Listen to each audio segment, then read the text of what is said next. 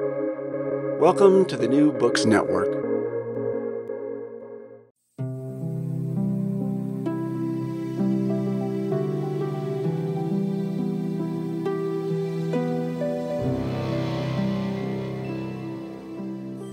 Thank you for joining me.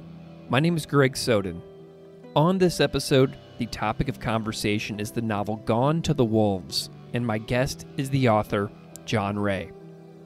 Gone to the Wolves dives deep into the wild, funhouse world of heavy metal and death cults in the 1980s and 1990s.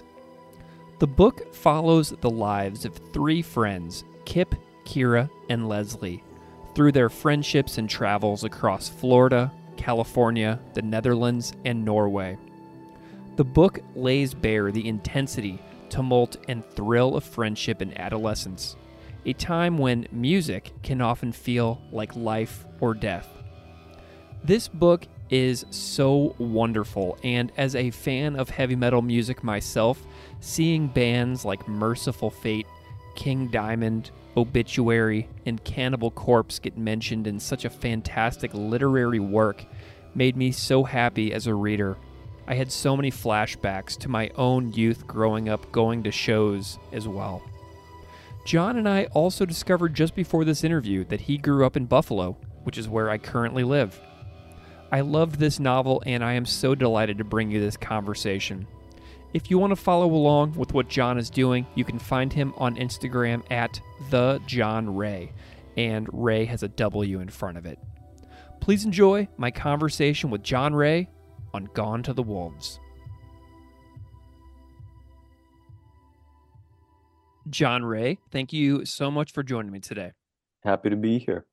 John, I'm delighted that you're here. I'm wondering if you can just spend a moment and introduce yourself a little bit to the listeners out there so they know who you are and what you do before we get off and running today. Well, my name is John Wray. I mostly write novels. I do a little bit of music journalism every now and then, but I'm mostly just a writer. I was born in Washington, D.C., but I lived in Buffalo, New York between the ages of 2 and 17. Mm-hmm. So I consider myself a Buffalonian. Love it. That's great. And That's where I live for listeners out there. It's so funny that you grew up where I live now. yeah, we just figured out that funny coincidence. It's fantastic. Not that a lot of people don't live in Buffalo, but still the odds are against a coincidence like that. Mm-hmm. Yeah, I'm not sure what else I should say about myself. I'm a guy who writes books. That's awesome. Well, how did you get into writing? How did you kind of find yourself on that path of realizing that that is something that you wanted to do and pursue your life doing? I really just kind of backed into it, honestly.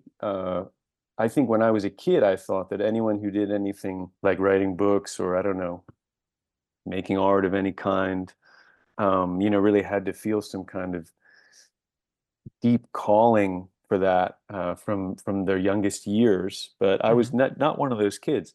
I really loved reading books, and my mom was a big reader. But it wasn't until years and years and years and years later that I ever considered writing as a job of any kind. I was one of those kids who dabbled in all sorts of stuff. I mean, I think when I was a teenager, I spent way more time trying to figure out how to do claymation animation in my basement with just like silly putty or like I don't know, what was that stuff called? I can't remember now. Whatever, like with like Play-Doh than I ever did trying to think about writing or anything like that. But I think that maybe because I read a lot and was read to a lot as a kid, that was just kind of imprinted on me. I just kind of tried everything. I played in bands. I tried to learn how to make sculpture. I mean, when I was in college, I was one of those weird kind of ADD people who just, every 3 months I had a different major and was trying to do a different thing. I was flailing, really, to be honest. And then I guess it was kind of like throwing spaghetti at the wall or something. I mean, the one thing that I seemed to have some kind of luck with, I guess, was writing, and specifically writing fiction. And for the life of me, I couldn't explain why that is. It's so Um, interesting too. yeah, I mean, I was open to it. It's not that I was resistant to writing but growing up in Buffalo, it's just not necessarily, you don't probably don't know a lot of people who do it, you know. Right. At least I didn't growing up. I knew exactly zero people who did that. I didn't even know anyone who worked for the newspaper. Hmm. So maybe I did always kind of think it would be a fun thing to do, but I never really believed it was something feasible to really try and do. Yeah. I mean, I kind of get the whole backing into it thing because I've made hundreds and hundreds of these like interviews and podcast episodes over the last like 7 years now. Yeah, And I never, thought about doing like any kind of like broadcasting or journalism or real oral history kind of stuff. yeah, But I just kind of found myself doing it and it just kind of stuck, you know what I mean? So I kind of resonate sure. with that, even though in my view, writing is significantly harder because there's so many more variables to keep in place with regards to making a novel than it is to making something like this. But I Well, they're get the different variables, accidental. They're different Yeah. variables. I don't know if I mean, it requires maybe more patience or more willingness to kind of, because it is a very long slog to write a Hmm. book. That's maybe the difference. I don't know. I mean, on a day-to-day basis, you're just sitting down and trying to put some words together. Um, and if you think of it that way, then it becomes a lot easier to do because you don't psych yourself out about it or intimidate yourself by thinking that everything has to be incredibly great that you're cranking out. I don't know. Every job is hard in its way, probably. Yeah. Just Well, some jobs are hard and fun, and yeah. some jobs are hard and not fun. I think and I've had, well, I had a lot of that, the second category of job, definitely. Yeah. Well, I found you because I don't remember exactly how it was, but last May when your recent novel Gone to the Wolves came out, I think I found out about your work because of NPR. I think NPR ran Uh, a review okay. of your Yeah. book. And anytime that like metal and things like that get mentioned in reviews, within like a mainstream media publication like Yeah. NPR, when something like that pops in, I my ears perk up a little bit. So I went and got the audiobook from Audible immediately upon its release, but then Yeah. I never tucked into it. But I recently got a new Kindle and I was like, I wonder if I should go back and listen to all those books that I got on Audible that I've never gotten to yet. And Sure. I found your book. And so I got the text from my library and I hit play on the audio and I just started reading along on the Kindle while also listening. So I Uh-huh. actually just got like a really immersive experience of your book all the way through where it was narrated to me as I read it. Oh, that's interesting. Do you do that I often with books? I do because I can no longer focus in silence on a book and follow plots in novels anymore. Like in order to get through an entire novel, I have to complement the audio and the text at the same time with headphones, or I will never get to the end. You've been corrupted by your life of podcasting. I think so. I think so. You've got But podcast brain. I do, absolutely. But I also I just finished it the other day. I was in New Orleans on vacation. Oh, nice. And so I finished reading your book and I was reading the Norway section while like sitting in New Orleans, which was very jarring. But so the book has been out for a bit and that's how I Yeah, found it. And I'm wondering if you can tell me what the last year of your life has been like. Since the book has been out for a while, we can kind of reflect on the promotional experience and the aftermath of its release. So how has sure. the last year been for you? Well, this book was very fun it was very fun to write for me, because the subject matter was just so juicy and so, I don't know, just sort of enjoyable for me to spend time with. But promoting the book was also a lot of fun because, you can get a little goofy with the promotion of it. You can get a little silly with it, or because some books are about such weighty themes and such heavy topics that one has to be respectful all the time. Whereas for me, metal is something that I love, but it's also something that is extremely impressive and worthy of profound respect, as an art form. But of course, there are also aspects and elements of the culture that are very fun and very funny. Hmm. And growing up, I knew some metalheads who were very intelligent, articulate people who have gone on to great things. I also knew some total lunkheads, who were Hmm. just hilarious characters, who I definitely borrowed from when I was writing certain characters in the book.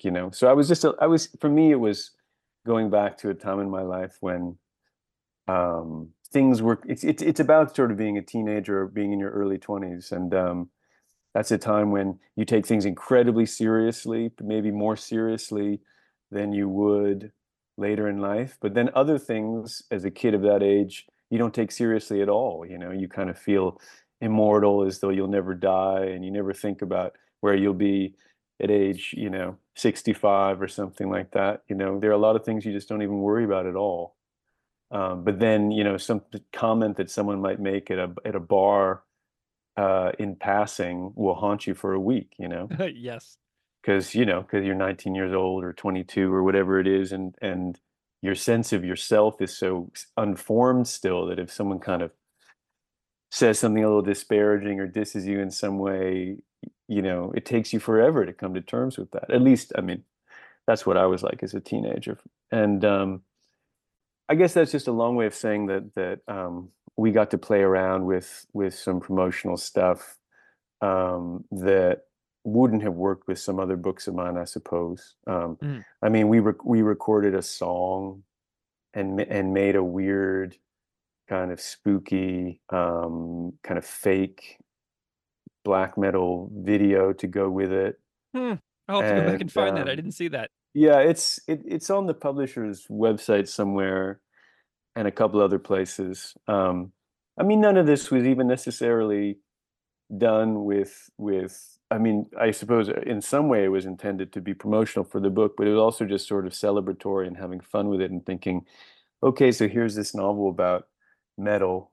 As far as I could determine, or my publisher could figure out, it was really kind of the first attempt to take metal seriously in a kind of literary format and write a book that would somehow represent from a few different perspectives and a few different subcultures what this very complex and very widespread and influential form of music and culture is.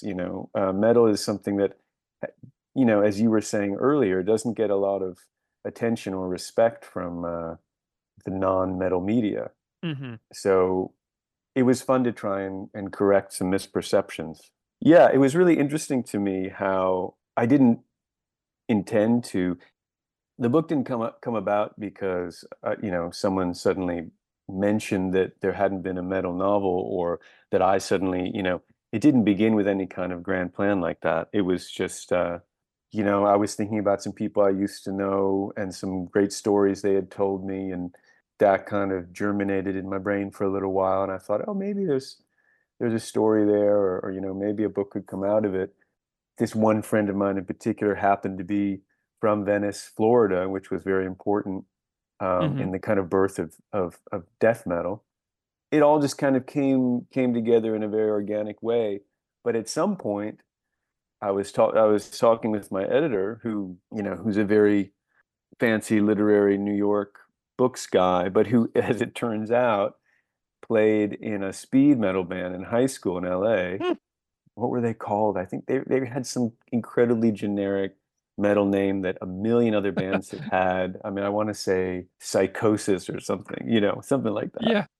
And we just kind of started to read. We couldn't find any examples of, and that was fun because I think we both realized, okay, maybe this is really worth doing, because maybe this is an underserved, underrepresented culture, Hmm. at least in terms of quote unquote literary books. You know, Punk rock and even hardcore has gotten all sorts of attention, and it's been completely assimilated into mainstream, even highbrow culture. But metal is still a complete outlier in that regard. And I think it has to do with issues of class, which don't get talked about enough in the US. hmm The kids who are into metal when I was in high school, whether that perception was accurate or not, they were perceived to be the kids who were never going to go to college, Yeah. who were never going to do anything, the burnouts or whatever. There are all sorts of coded ways to talk about those people, but what I realized much later was a lot of that had to do with the fact that these kids weren't, their parents hadn't gone to Ivy League schools, and they might not do that either, and they just weren't part of the kind of upper middle class club that would then go on to, decide what gets written about in a magazine like the New Yorker. Yeah. And I resonate with that too, because I grew up in the suburbs of St. Louis, Missouri. Hmm. I'm not from Buffalo, but your depiction of what the people who listen to metal were, perceived to be going on to do, that was the exact same in my experience as well in the late 90s. Yeah. With regards to what my community was like. What was your metal progression like? Were you like a little metal kid growing up in Buffalo too? I was never really part of any particular scene when I was in Buffalo. I was probably more of a hardcore kid. Like, Mm. I remember going to see Black Flag in Buffalo, Hmm. shows like that. I did see Cannibal Corpse play, Yeah. who of course were, very important in death metal later. And it's not a coincidence that I mention them in the first sentence of my book, Hmm. because I just like the fact that they were from Buffalo, and also that they just have the best name. It's a good name to start a novel off with. It's definitely attention getting. I was a kid who would go to see anything that was kind of loud. I would go if I could get in the door. And then when I went to college, it I kind of my taste in music continued to be really eclectic, but I actually got more into metal, and particularly the kind of less commercial forms of metal, more underground metal, when I was at college. But at the same time, I was listening to, a lot of punk and a lot of what was called alternative rock at the time. Yeah, I was kind of person who never found a ton of bands that he really liked in any one particular sort of subculture, So I would kind of pick and choose. I was always very snobby. Hmm. No reason to be snobby at all. I had no justification for it. I just basically just didn't like most music. Um, Gotcha. and there were some bands that I really did like and that really did resonate with me uh, that happened to be metal bands. But even then, not from any one particular. One of the interesting things about metal is that it's so fractal and has so many subgenres and subforms that then splinter again into sub groupings. It's so incredibly complex, actually. I never really thought about any of that stuff. It was more just like, oh, someone, back in those days, in the early 90s, someone would just pass you a tape, or you'd hear some old scratchy record that you liked.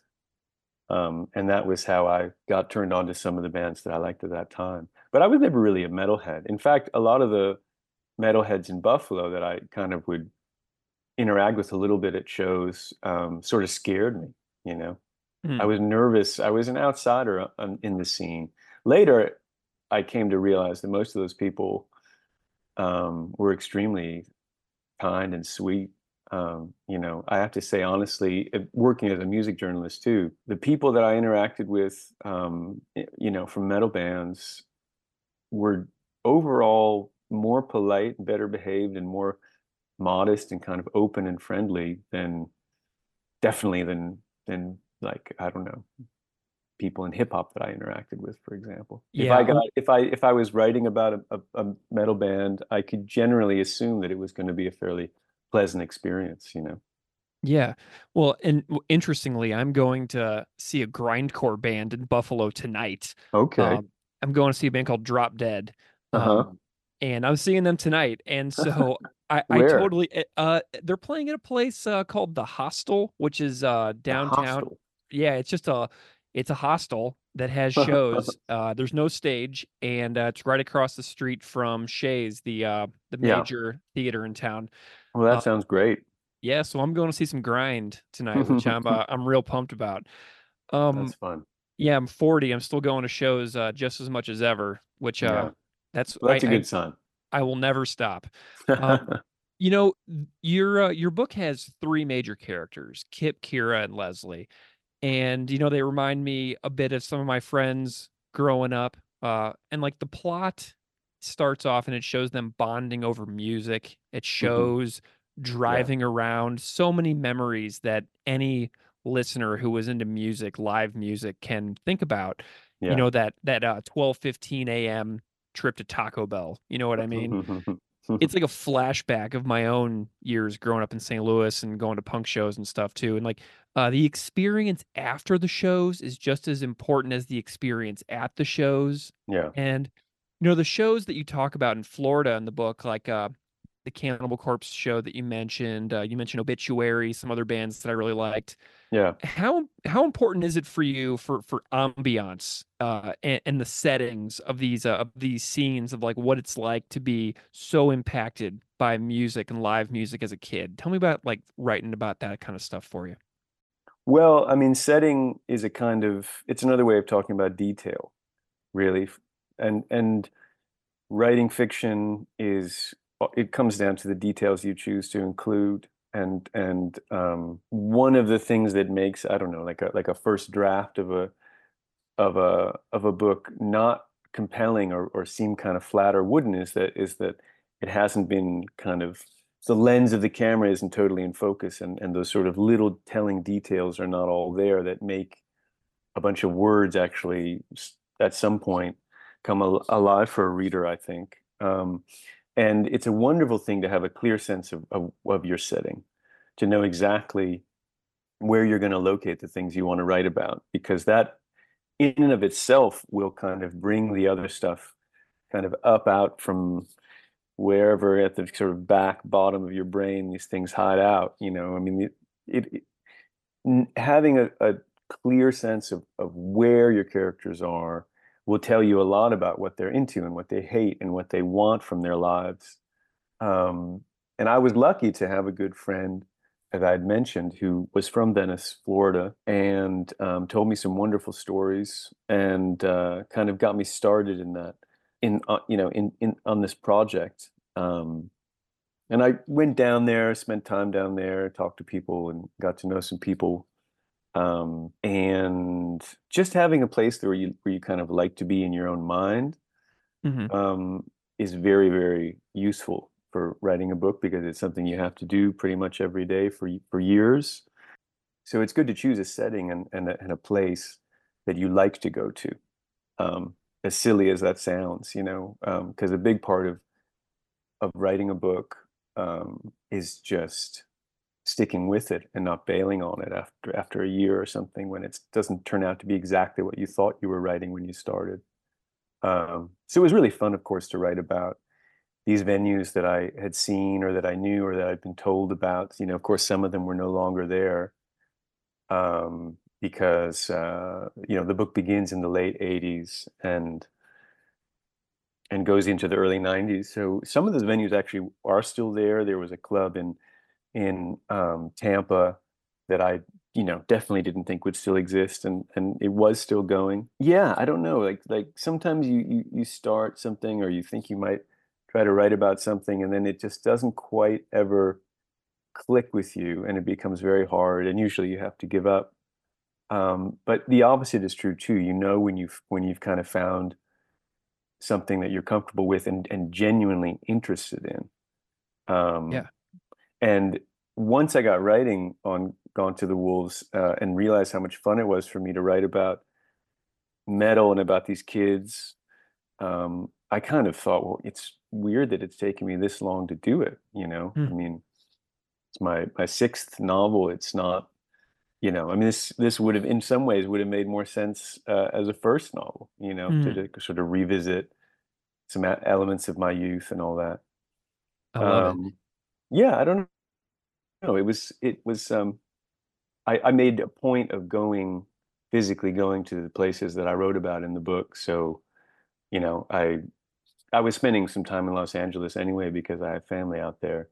But then I also made sure to go to Norway, to the places I was going to write about. And I, in fact, went so far as to decide that I was going to go in the middle of winter, because that's when the characters in the novel go to Norway. And you know, as beautiful as Norway is in the summer, you know, there's no more beautiful place on the planet. I just felt like I had to go in the wintertime, and it was very dark and very wet, very cold. I still enjoyed it. I bet. Yeah, and it was the book has like these three sections. It's divided really nicely. Starts in Florida, then goes to LA, then goes to Norway, then kind of comes back to Florida a little bit. And what was your experience in LA like? Like did you, because I know that you wrote about a lot of the major venues and bars and things like that were really popular among the late 80s Yeah. um, rock and metal and hard rock scenes. Tell me about what kind of research was going on for you in LA for the book. Well, LA and I have a long history because my dad lives sort of north of the city, and that my basically my dad's whole family is from Southern California. So that was just very, very useful for me when I was writing the LA section of the book, because it was a place that I felt more or less kind of comfortable in, and I knew things about, and I'd been to see shows going as far back as, I guess, the early 90s, in LA. So I had kind of a vague sense of what it was like. But of course, it was a lot of fun to go back and revisit a lot of these locations. Again, many of them are gone. Hmm. Um, some of them are there, but kind of unrecognizable, like the Whiskey A Go-Go. And then there are some like the Rainbow Bar and Grill, which was this legendary kind of after hours, after the show, very sleazy Sunset Strip, um, really ridiculous, kind of ugly, very, very dirty bar, which at some point I decided would play a really important role in that section of the book, because one of the main characters, Kira, works there as a bartender. So then I went back there and spent some time there, and it was just this legendary hangout, and Lemmy Kilmister from Motorhead spent every day that he wasn't on tour sitting at the outdoor bar of the Rainbow Bar and Grill, drinking Jack and Cokes and playing computer poker. He just would always be there. I saw him there before he passed away. It was funny. So I knew I had to work that in. I mean, once I kind of decided that the book was going to be set in the world of metal, then of course I started to become concerned about finding a way to represent not all of what metal culture is at all, because you couldn't do that in a novel, but at least try to give a sense of a few different facets. So that's when I decided that the novel would be split into thirds. And in my mind, each of the three sections was going to be distinguished by a place, one of the three characters, and a type of metal. Mm. In some cases, in some aspects, I think it probably comes through, and in some it probably wouldn't come through for anyone but me. But I even thought about the sort of sensibilities of the type of metal that I was writing about, when I was writing the language of the book. Um, Yeah. and I was certainly listening to it and thinking about it very much. Because these three characters that we follow, these three very close friends, Kip, Kira, and Leslie, um, they also at the beginning of the book are living in Florida. They're very, very passionately into the death metal scene. But then they give that up and they want to get out of the small town and they move to Los Angeles. And then they kind of almost, yeah, kind of in an ambivalent way, but they get sucked up into the kind of hair metal scene in LA, and thrash as well, in another way. And then the third section, of course, is set in Norway, and it has a very different feel for me because it's grimmer and scarier, and it's when these three kids have kind of fallen under the spell of black metal, Norwegian black metal, which is a very different animal from Yeah. certainly from glam metal on the Sunset Strip in California. Yeah, I was really intrigued by the Norway section. Anybody who follows metal likely knows a little bit about the story of Oystein Arseth from Mayhem and Varg Vikernes of Burzum. And that was a really interesting thing to pop up in the book. And I don't want to give too much of the Norway section of your book away for Hmm. listeners. Vikernes notably kills Arseth in 1993. None of this happens in your book, so I don't feel like I'm giving anything away. No, But no. they're creepy as heck in the book. Yeah, yeah. You did a good job of depicting Euronymous and Varg. So I'm curious about your and you use them as characters in the book. You use these real guys. You use Yeah, this real record store where Oystein Arseth had a shop that was kind of the hangout of the Norwegian black metal scene. right. Um, Tell me a little bit Which about which your still exists actually, not under that name, yeah and not with the same owners, but some very, very kind of extremely passionate black metal true believers have moved into that space and preserved the whole basement the way that it was in those years, yeah which is it was amazing to be able to go down there and see just how creepy that space was. yeah. Yeah, I mean your use of this real stuff is really cool because you have like history of this music genre woven throughout this entire Norway section. And I'm just curious, like what other like Norway research experience stands out for you about like getting this right for this part of the book?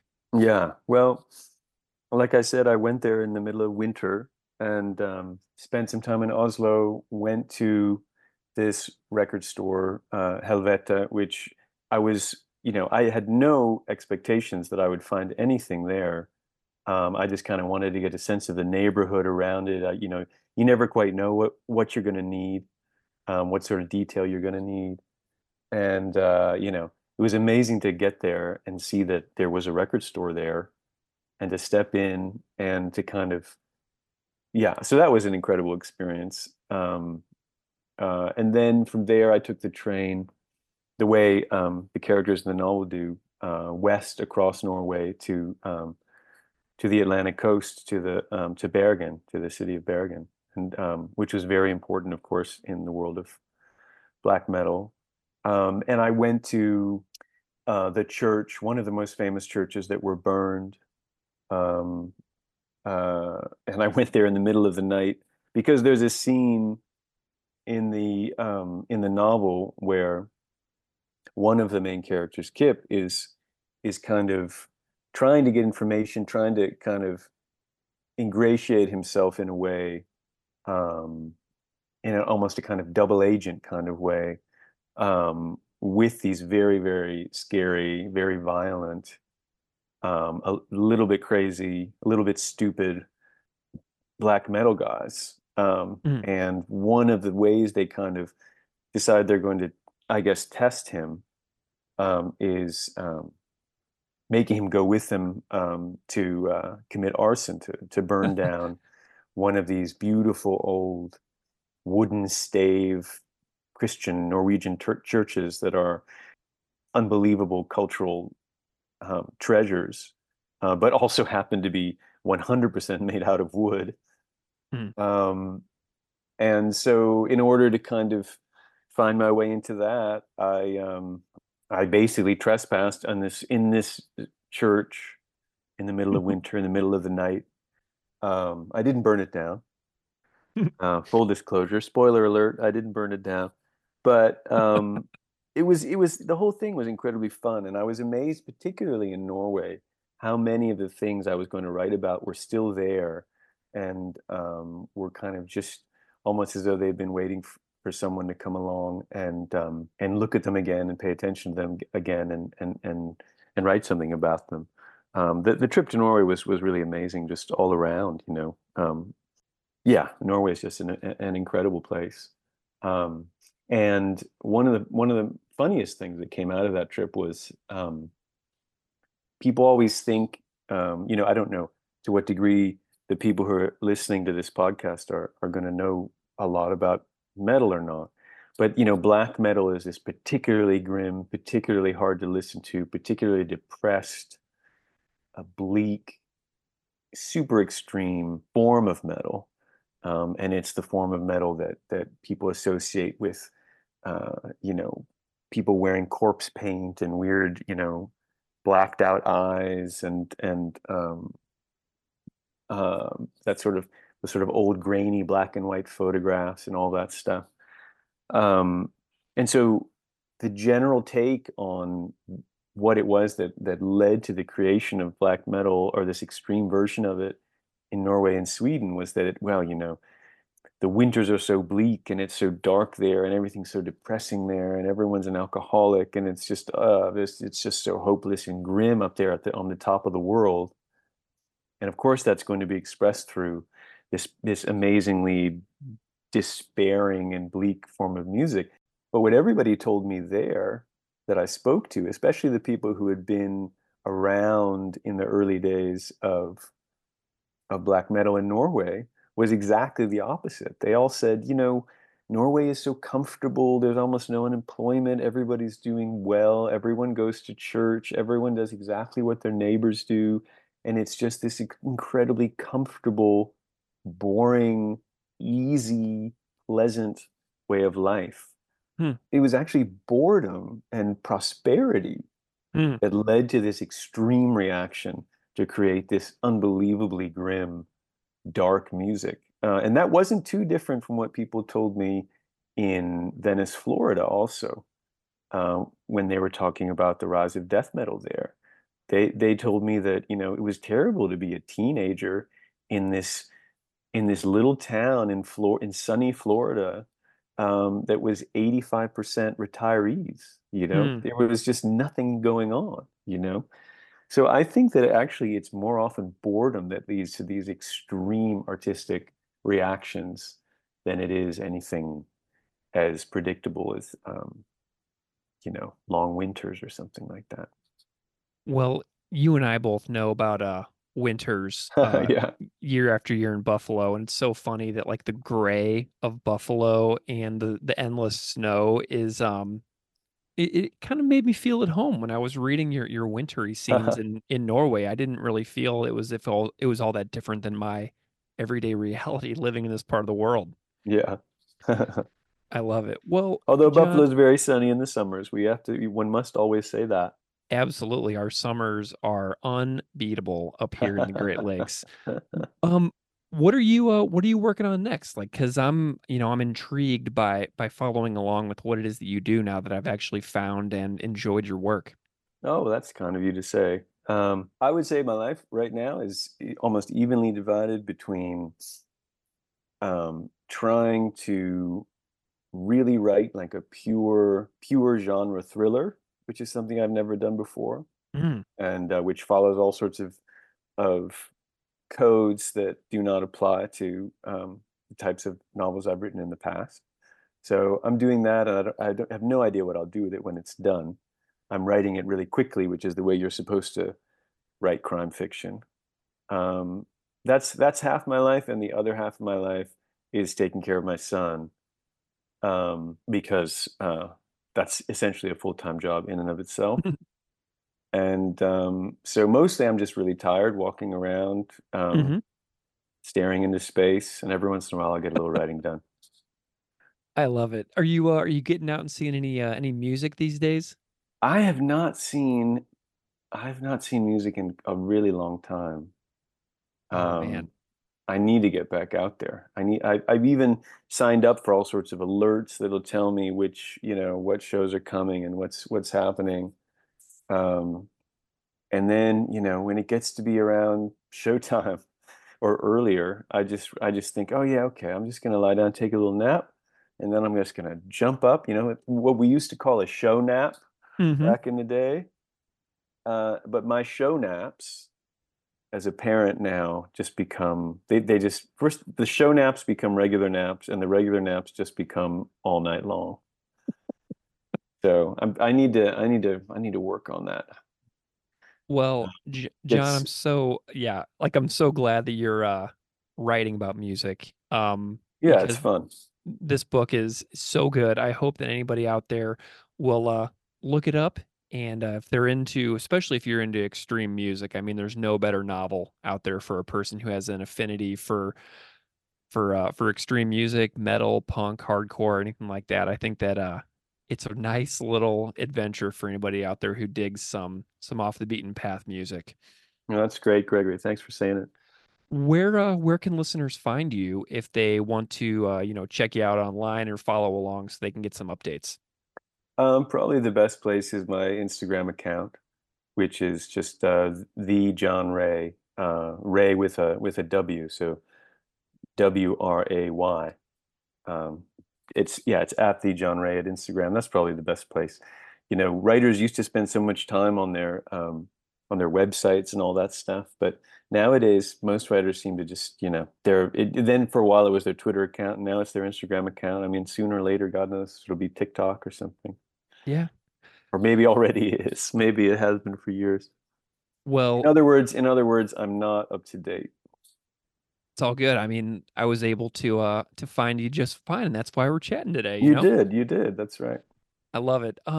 Well, John Ray, author of 2023's Gone to the Wolves, a fabulous novel that I recently loved a whole heck of a lot. I'm really grateful to you to spend some time with me and chat about the book and hang out here on good old New Books Network to chat about it. Really appreciate your time and your energy and your stories. I loved hearing about your research process too. That was a real highlight for me.